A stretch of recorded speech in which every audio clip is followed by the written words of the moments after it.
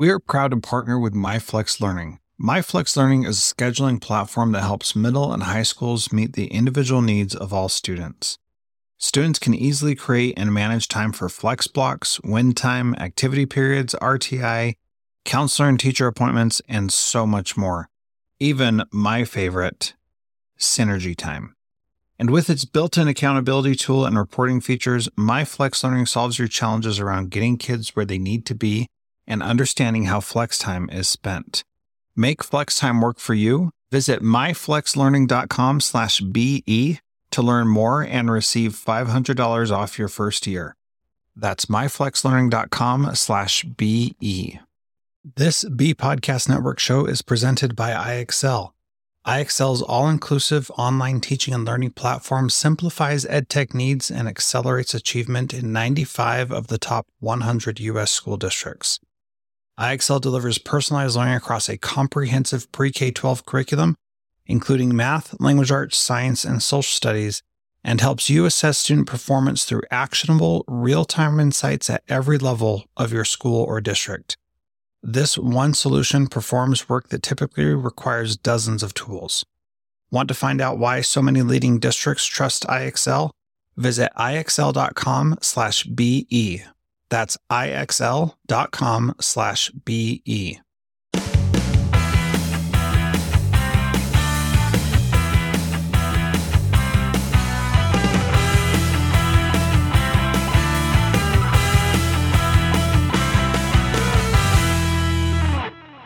Welcome to Transformative Principal, where we interview real principals who are doing amazing things to help our students every single day. I'm your host, Jethro Jones. You can find me on Twitter at Jethro Jones.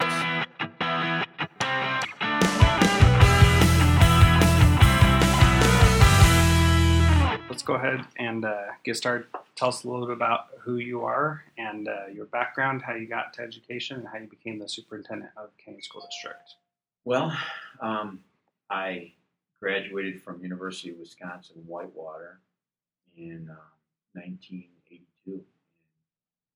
It was really tough during that time because there was a recession.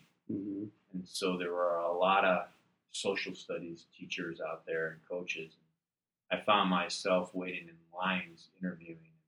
I was very fortunate to land a job in a small K-12 unit district in northern Illinois, probably an hour and a half northwest of Chicago, called Johnsburg, and I began my teaching career as a sixth grade social studies, reading, math teacher, and I really enjoyed it. And I was also a high school varsity football wrestling coach.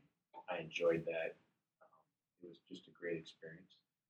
But there was a change in administration in the middle school, probably about my third or fourth year there. And the principal came in and asked if I wanted to be the dean of students. And I absolutely said no way. And I never really had any interest in being a school administrator, to be honest with you. But he was pretty persistent, and I made the decision to try it.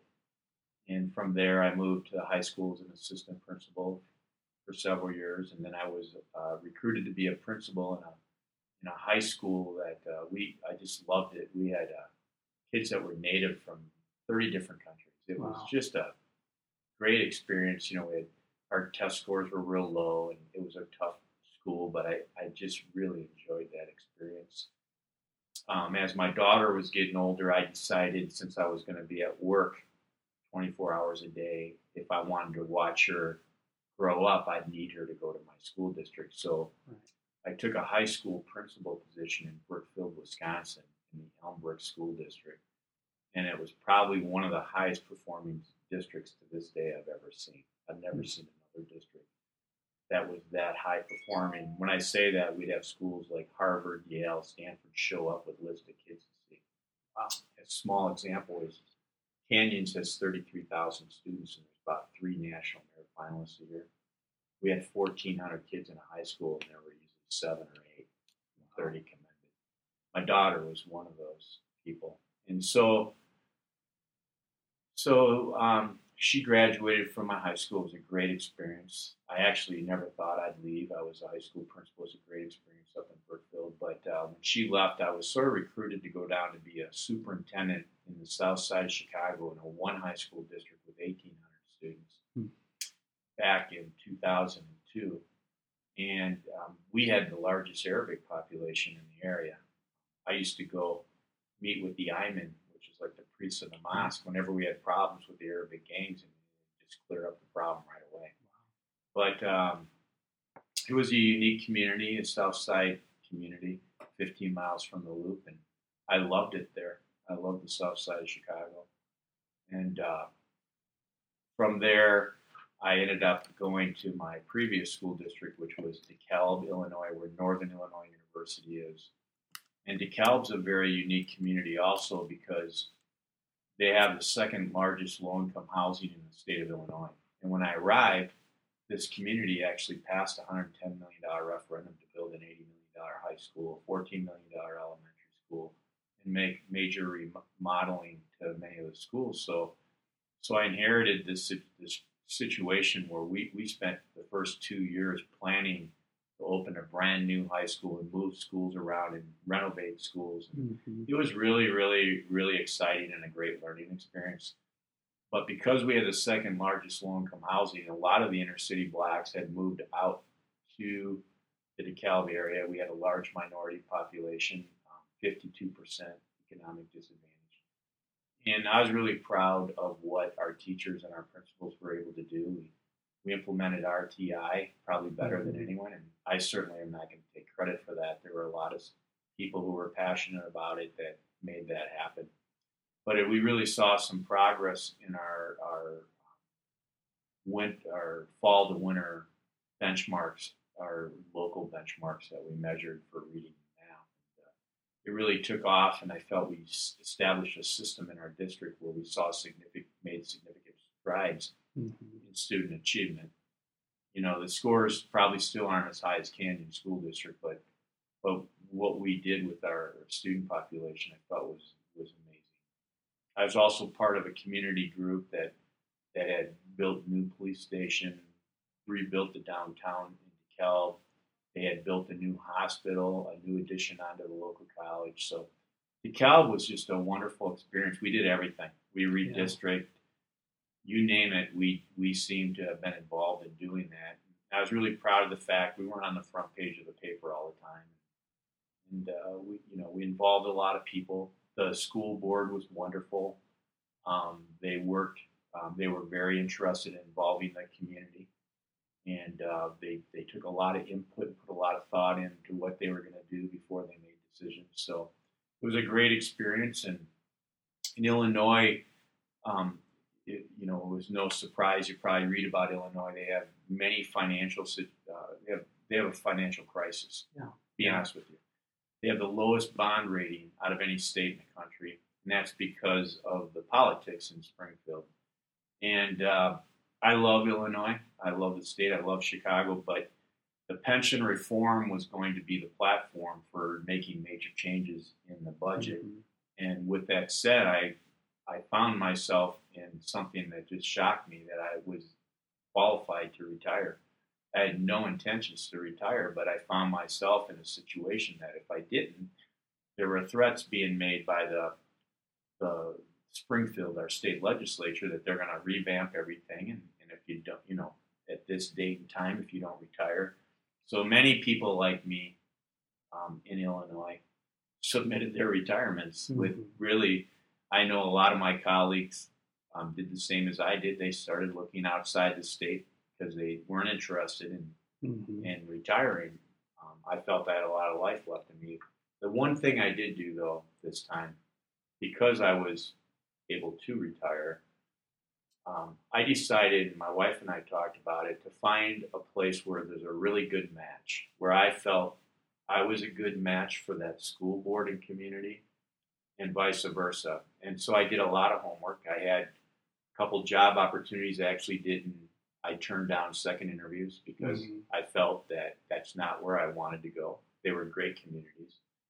But when Canyon School District came about, I read the stakeholder survey. It was one of the things, I did a lot of research on Canyon School District before I even arrived at my first interview. And if you read the stakeholder survey, I remember walking in and meeting with my assistant superintendent in DeKalb and said, "Who does that sound like?" And she said, "Just like you." And I felt the same way. What this district was ready for at the time was somebody possibly like me. So I threw my name in the hat with no anticipation of getting an interview. Really, it was 33,000 students. I'm from Illinois with 6,200. Right. Ironically, in Illinois, 6,200 is considered a large school system. There's 950 school systems in Illinois. Wow. So 33,000 in Utah. I'm thinking I'm going to throw my name in anyway. And I was shocked when they called me and asked me to interview. I was happy, and I was interested. And when I flew in, I had never been to Salt Lake City. I thought it was just one of the most beautiful places I've ever seen. It is. And I thought, well, if I think I'm going to retire, it'd be at least if I'm going to work every day, even though I can retire, why not wake up and work every day in a place that's beautiful like this? So I did, and I interviewed, and it worked out. I did feel like it was a good match. That's yet to be seen, obviously. Right. In my field, superintendency is a title. Being a principal is a title. And you know as well as anyone that you have to earn the respect of the people you work for. And so only time will tell if I can earn that respect. So what were some of the qualities that the stakeholder survey described that you felt like you possessed? Well, number one was this time around they were looking for someone that had a history in public education. Right. They specifically said they wanted someone that was a teacher, a dean, a principal, and so on. And that's something I'd done my whole life. And so the other thing that stuck out to me is they wanted somebody. They made a point to say, we want someone that'll be visible in all four corners of our school district. Probably one of the things most people would say about me in other districts is they saw me a lot, and then I was very accessible and highly visible. I just enjoy being out in the community, and I enjoy being in the schools, and that's where I'll be if it's possible. It's a large system. It'll take me a little time to get around, but I already have. Right. You've been doing town hall meetings, and you met with the teachers this morning, right? I did. And so talk about how getting out and helping, or getting out and being seen, why is that so important to you? Well, you learn. When you take a new job as a leader, whatever type of leadership role, the biggest mistake I think a leader can make is just arbitrarily making decisions. In a district this size, I think for me to absorb and better understand how people feel and what they consider are the pluses or the positive things happening and the issues and concerns they have, you develop a wider spectrum and a wider perspective of the issues in the district and sort of a balance. So that when you do meet with your key leaders, you have this perspective that everyone else has, and you can discuss that with your other leaders before decisions are made. I think it's important to understand what teachers and principals and parents and students feel about their school system and what they're concerned about. And, they want to be valued and have input. And I think you need to take a sincere approach to doing that. So that's something that requires trust from people. How do you build that trust so that they know? Just time? Time. No one will think I'm for real. Not based on some of the overall culture and the general feedback I'm getting. I've been through this before, and in only time will prove that I really am who I am. Saying it means nothing. Right, absolutely. And it's great that you recognize that, I think, and it's also great to be able to have the patience to wait for that. Right. The question is, will the board and will other stakeholders have the patience to wait to be able to trust you? Well, that's just part of the job. When you take a job and you sign on the dotted line, when you go to Alaska, it's going to take a while for them to believe you are who you are. Right. It's just the way it is. If you're consistent with your philosophy, your beliefs, and the way you treat people, chances are pretty good that overall most of the people you work with in a year from now will feel the same way they do when you talk to them now. Right. That's great. I think that's such an important thing. One of the things that has happened in the past is that there have been some feelings of institutional bullying in our district, some bad press about people misbehaving. How do you plan to approach those delicate issues and help establish that Well, trust? first of all, what happened in the past, I won't address because I wasn't privy to Sure. any details, and I don't get involved in that kind of thing. If you're talking about the staff and principals and issues that have occurred, the culture I want to create in the district is one that's trusting, collaborative, consensus building. And all I can say to that is that'll be what I attempt to do within the organization I work with, the leaders I work with the people I work with. My hope is that there will become a sense that there's more of this collaborative approach. I think the people who started this district did an absolutely amazing job. Mm-hmm. One of the reasons I'm here is because of all the pioneers, the previous superintendents, the previous boards, teachers, the administrators. What they have accomplished here is just outstanding. So how I move forward now and look forward with what they built, I'll probably spend a lot of time trying to better understand how people feel about the organization. And I'm a culture person, and I want people to feel good about where they work. And the people who work with me in this central office will understand that and most likely either take on my approach or maybe look for a job somewhere else. Mm-hmm. That's great. I agree that that's what we need as a district, is to move forward in that collaborative mindset, and I feel like that's what we want to do also. So I think that's the right thing. In 5 years' time, what do you define as your successful superintendency? Well, if you're a property owner in Canyon School District, the way I define success is that it's impossible to buy a home in Canyon School District because the school district's so good. The property value compared to all the surrounding school districts is about 20% higher. And is that how it was in DeKalb? Not necessarily. Okay. But we were hoping to get something like that. But yeah, the housing market in Illinois right now is not like it is out here. So that's a fascinating perspective to me. A lot of people in education talk about they want to focus on test scores, how many students take AP tests, and how well they score on ACTs. I just did, though.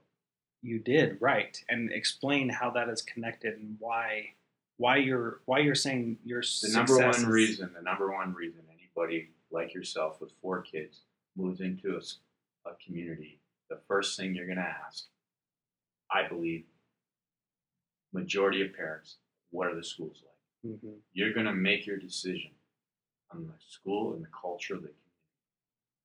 And so what I just said encapsulates everything you just described. If my test scores are high, if people feel good about working there, if students are achieving at a high level, if kids are college and career ready, if things are happening and you're doing it the best, your property value will be higher than anybody around you. That's a good thing if I'm a property owner. That's right. Because I know I can sell my house in a minute because every family's waiting to get in. Mm-hmm. That's great. So nobody that I've talked to yet, and I've done about 20 of these interviews, nobody has seen their job as making the property values in the area. Well, I didn't say go higher. You asked. I didn't see my job as that. I see the outcome of my job as that. Correct. That is correct. Thank you for clarifying. I could spend hours talking about, having high test scores and pedagogy, collaboration. But at the end of the day, if you're doing it right, that's what will happen in any community.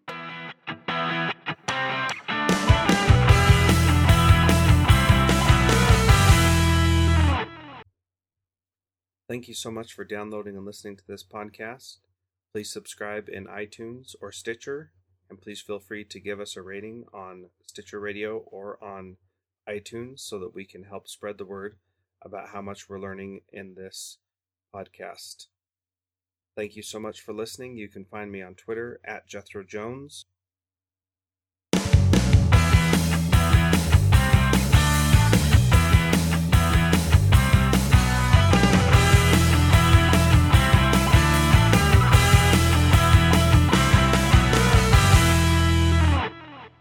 want to simplify your school's technology, save teachers time, improve students' performance on state assessments? You can do it all, but don't waste another minute. Head straight to ixl.com/BE to learn how IXL's research-proven teaching and learning platform can help you achieve all these goals. That's ixl.com/BE. There are lots of solutions out there for giving students what they need when they need it. But when do they actually do all of those things? You need flexible time. When added into your master schedule, Flex Time enables students to get extra help or intervention, meet with teachers, make up work, get physical exercise, and try new enrichment offerings.